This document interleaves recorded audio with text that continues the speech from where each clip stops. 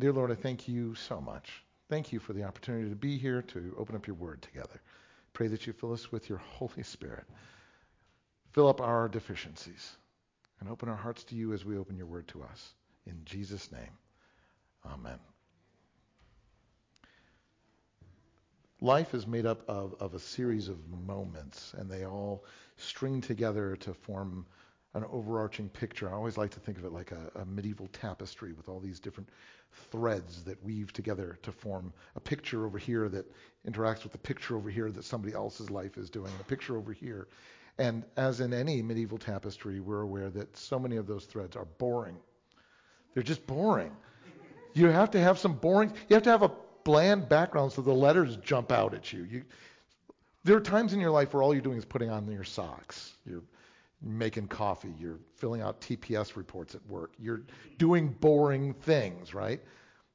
But there are always going to be these moments that change everything, these days where everything pivots.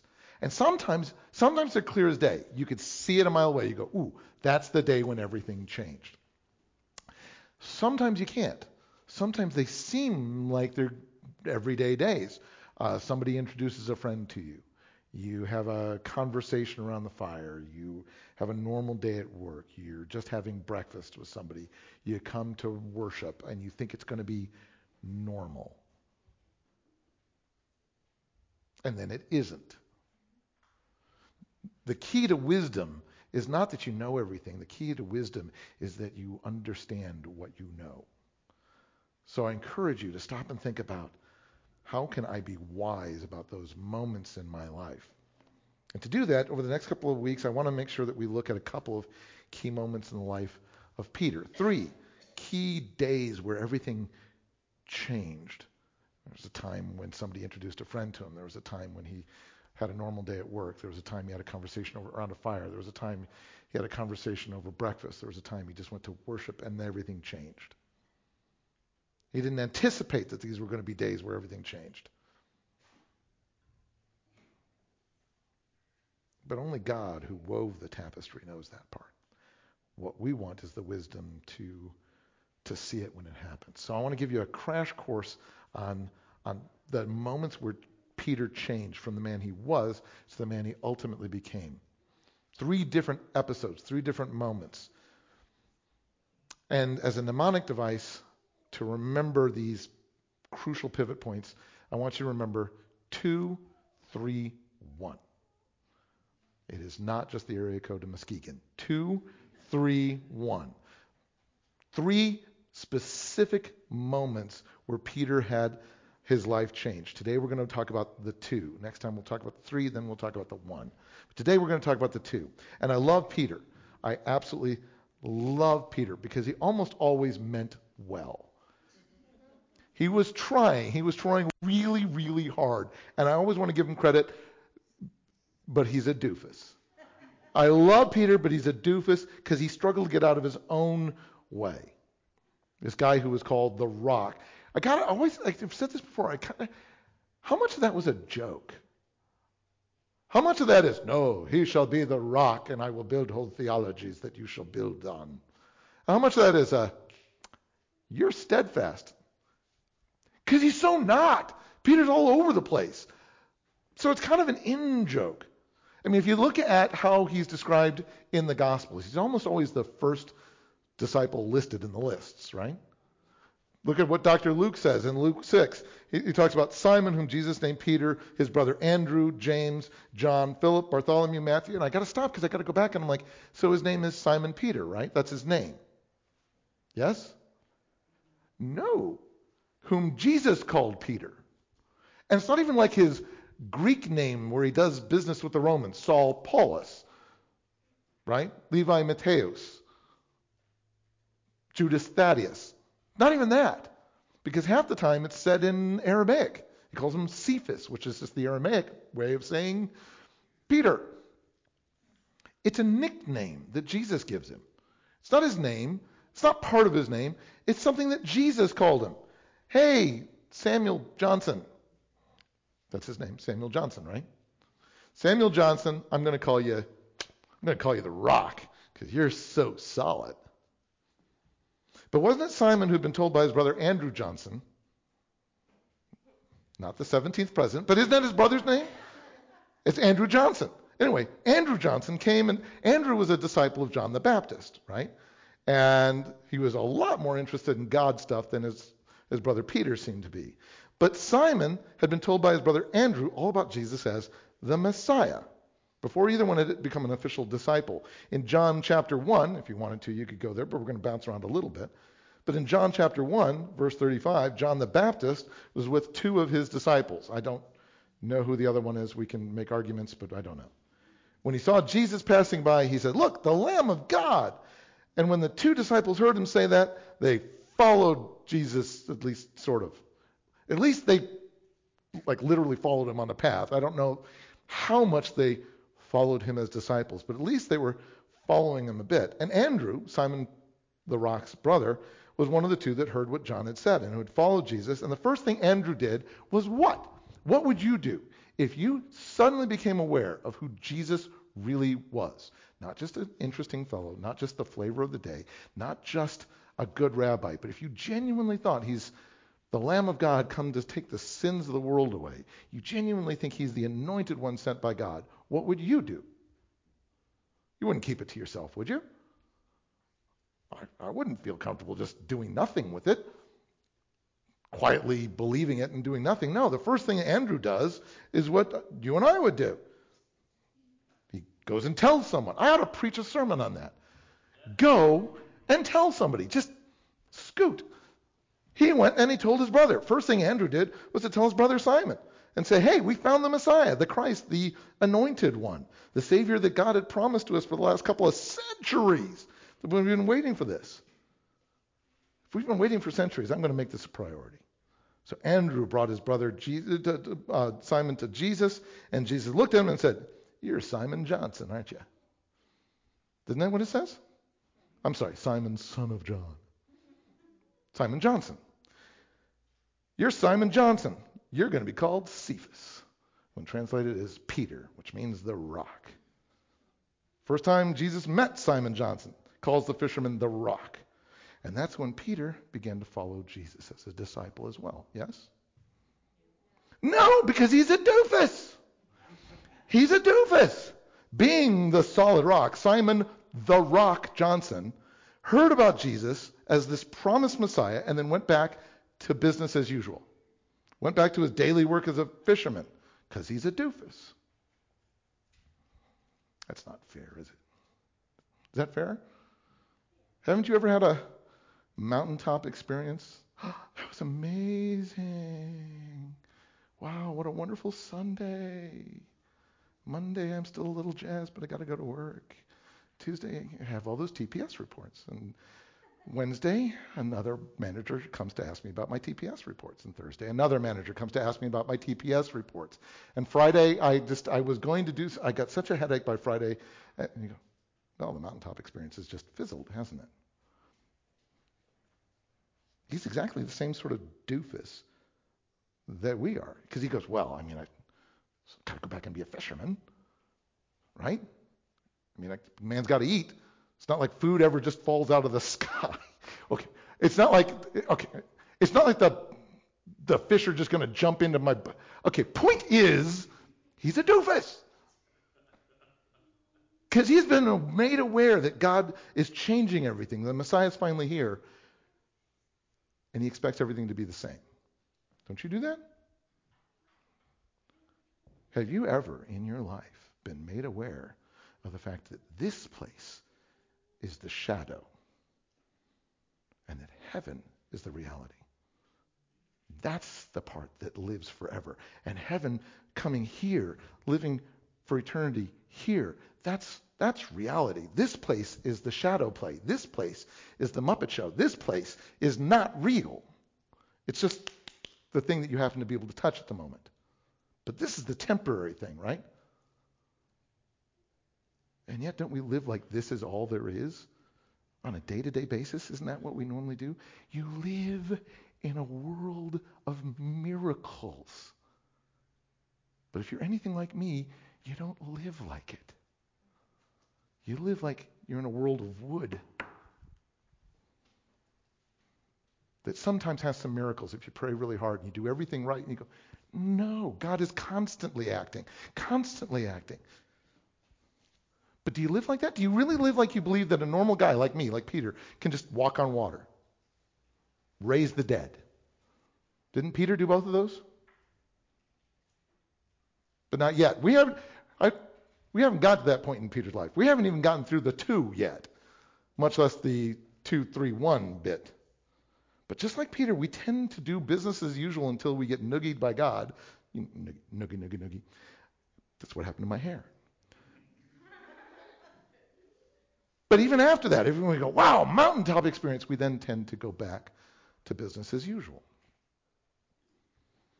Well, next time we see Peter in Luke chapter 5, he's met Jesus, and he's back at work, which just makes sense. Jesus is the Messiah. That's great and all, but these fish aren't going to catch themselves. Okay, technically they are going to catch themselves. Point is, Luke chapter 5, verse 1. One day, as Jesus was standing by the lake of Gennesaret, the Sea of Galilee, different names, with people crowding around him and listening to the word of God, he saw at the water's edge 2 boats left there by the fishermen who were washing their nets, which means they've just finished off fishing at night, which is when they would fish. Go into the shallows with your nets at the night and you scoop up all the fish. But they're cleaning up their nets, they're getting ready to go home, which means that while everybody was listening to Jesus, these guys were just, doing work as usual. And they include Peter, who had already heard that he's the Messiah.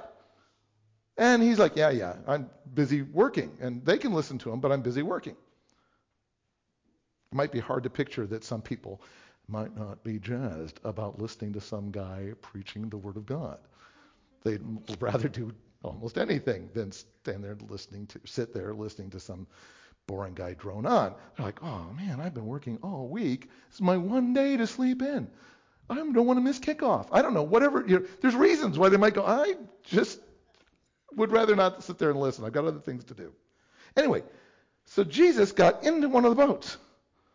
He got into the one belonging to Simon and asked him to put out a little from shore, and he sat down and taught the people from the boat so that the crowds on shore could see him and hear him better. Because Peter knew him, right? We've talked about this before, but an amazing number of people go, wow, it's just the power of Jesus that he walks up to some man he's never even met, says, I want to get into your boat. And Peter says, yes, Lord. I'm like, he knew him. He'd already met him. Don't read anything into the voice, okay? I'm going to get emails. Really? I sound like that, and that's what you made me. No. But he knew Jesus. He'd already met Jesus. If I were walking downtown and I got into somebody's convertible and said, please drive me around, they probably wouldn't if they didn't know me, right? So he knew Jesus. He knew him. He knew that at least Andrew thought he was the Messiah. He had some connection. He had a certain degree of respect. He just didn't have the respect to follow him himself. Oh, he may have even believed. Yep, Son of God, Messiah. That's great. That's wonderful. I've got stuff I've got to do. I believe-ish, but I don't follow-ish. Not if following Jesus means I can't do my stuff. If following Jesus means I can do my stuff, sure, whatever. And you go, well, hey, doesn't that mean Jesus is following you? Oh, anyway. When he finished speaking, Jesus said to Simon, why don't you put out into the deep water, the worst place to fish at the worst time of day to do it? Yeah, put out into deep water, let down your nets for a catch. And Simon answered, Master, we've worked hard all night and haven't caught anything. I'm not sure you entirely understand how this works. I have to stop there because I appreciate this. He heard Christ's word, politely called him Master, and then is quietly, respectfully suggesting that Jesus is an idiot. Master, you bonehead. It doesn't work like that. I'm reminded years later where Simon the Rock Johnson heard Jesus talking about the cross and about his suffering and about his death and about his resurrection. And what was the Rock's reaction? Years later, Peter took Jesus aside and began to rebuke him. You're too stupid. Because I love you. I need to tell you you're stupid. Never, Lord, he said. Master, you're kind of an idiot about the fishing. Lord, you're very wrong here. Lord, this will never happen to you. No, no, no, no, no. Because Peter's a doofus. But it's okay because he just wanted good things. He didn't want bad things, right? It's okay to want good things, isn't it? No! Not if wanting those good things mean I need to ignore what God has specifically told me. Oh, I want good things as much as the next person. I love to pray for good things. But if wanting that good thing means I have to ignore what God has specifically said, I don't want to do that. God's plan is always the smart plan. Hey, I got an idea. I'd rather not have major surgery. And the doctor says, if I don't do major surgery right now, your leg will fall off. And I go, yeah, but I want good things, so I won't do major surgery. Is that hopeful or is that foolish? And if my leg's going to fall off because of gangrene, that's not the way gangrene works, but it's not only foolish, it could be deadly for me to ignore this thing I don't want to listen to. Peter goes, no, I haven't really thought this through, but clearly you're wrong. Jesus goes, I've really thought this through, and I think you're wrong. Jesus turned and said to the rock, what? He said, get behind me, Satan. Peter, I need a friend, not another adversary. You are not making this easy on me, man. Help me. Don't fight against me and think that you're somehow just being nice. Well, back in Luke 5, hopefully you're still there. Luke 5, when Jesus finished speaking from within the boat, he said to Simon, why don't you put out into deep water, let down the nets for a catch? And Simon said, I don't think you understand fishing. Master, sir, smart guy. We've worked all night. We haven't caught anything. May I respectfully suggest you're just a little bit of an idiot. Maybe carpenters should stick to wood and let the fishermen know how to fish. But, because it's you, and because you say so, I'll let down the nets. I have some respect for you, though I have no respect for your suggestion. Come on, guys, let's waste some time for the newbie.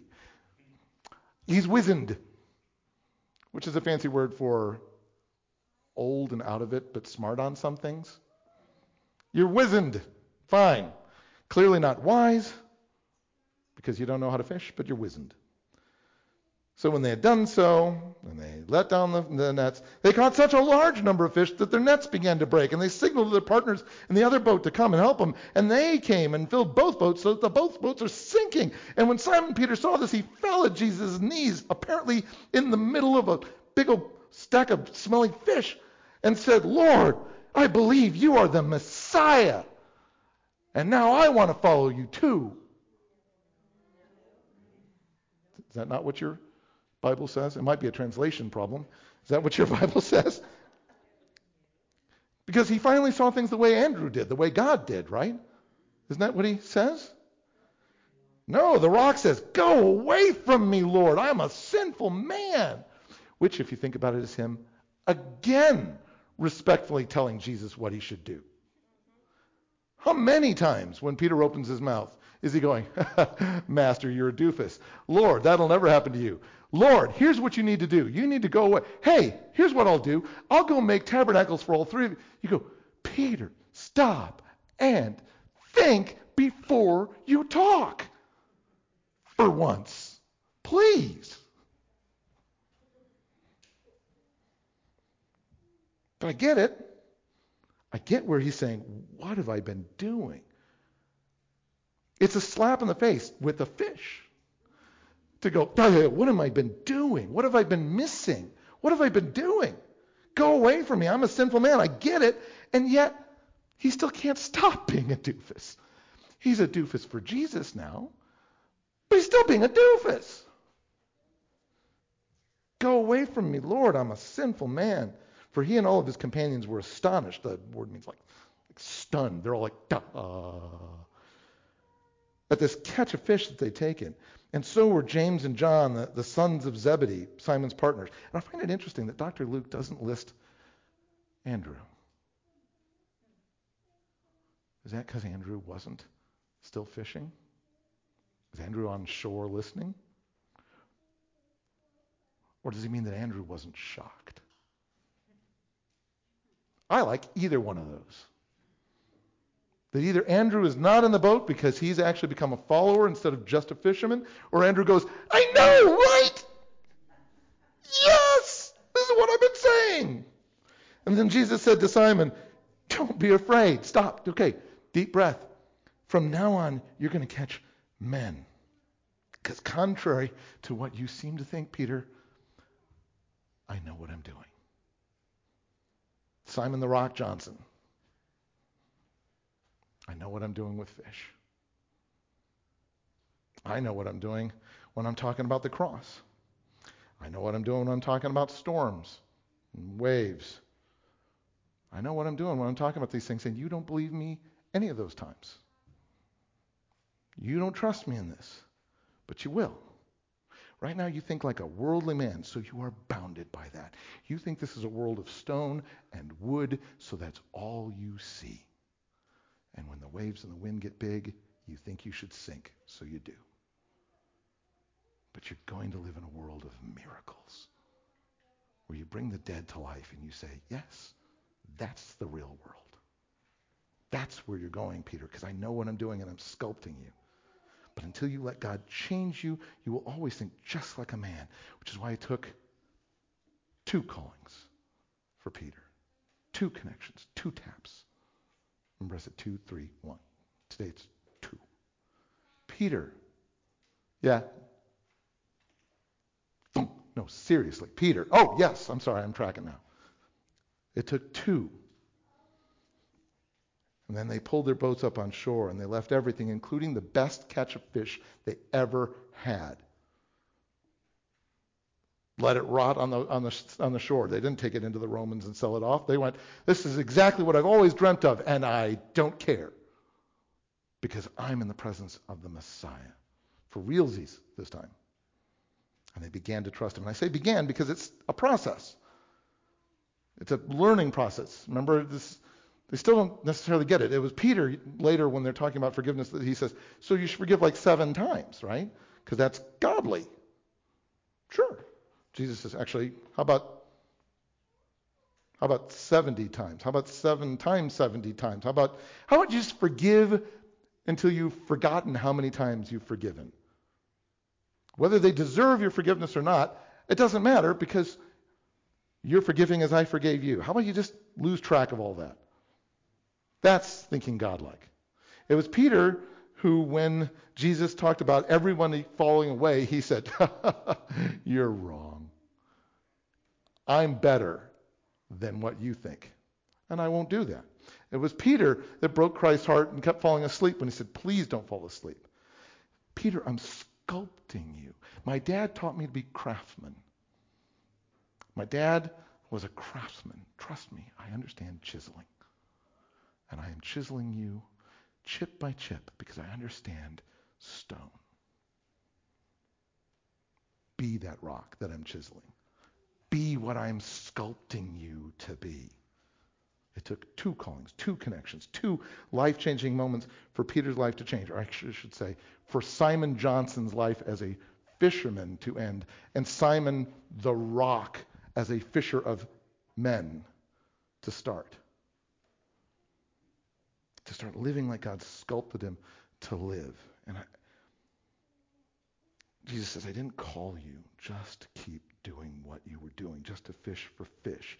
I don't call you to be a casual Christian. I don't call you to be a Sunday morning Christian, to be a Judeo-Christian values kind of Christian. I called you guys to fish for men. I called you to be sold out, born again, life-changed followers of Jesus. Didn't he? Is that what he called you to be? Not just a Sunday morning Christian, not just a casual Christian, not a spectator, but a sold out, born again, life-changed follower of Jesus. Not somebody who just goes back to being a CPA.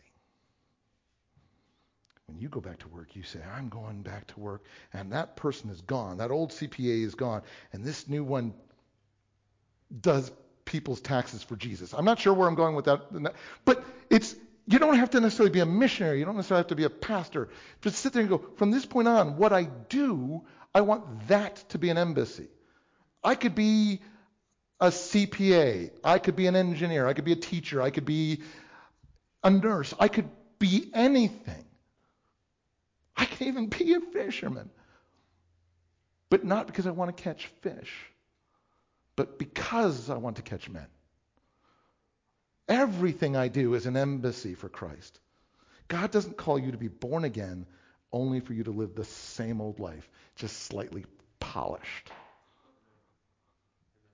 He calls you to live a new life in a world of miracles, one that is so rich and different, one that grows you and matures you as a disciple and helps you to disciple others. I know that God has called all of you to one degree or another because y'all sitting here or on your couch and you're listening to me. Is God calling you twice? Is there I'm the Lord, and you go, oh, where's God going? No, seriously. Let me get your attention because I want your life to change. Tomorrow cannot be like yesterday. Tomorrow is the next step toward eternity. Live in that miracle. Amen? Let's pray. Dear Lord, I thank you so much. I thank you that Duphi, like Peter, are people that you dearly love. And I thank you didn't leave him a doofus. Thank you, Lord, for maturing all of us, for calling all of us, for coming to where we are because we could never reach to you on our own. Lord, I thank you so much. Thank you for your heart, for your love, for your patience, and your diligence. Work in us what you would have us to be. Sculpt us to be the people you would have us to be, to live like the people you would have us to be. Tap us twice if you need to. In Jesus' name, amen.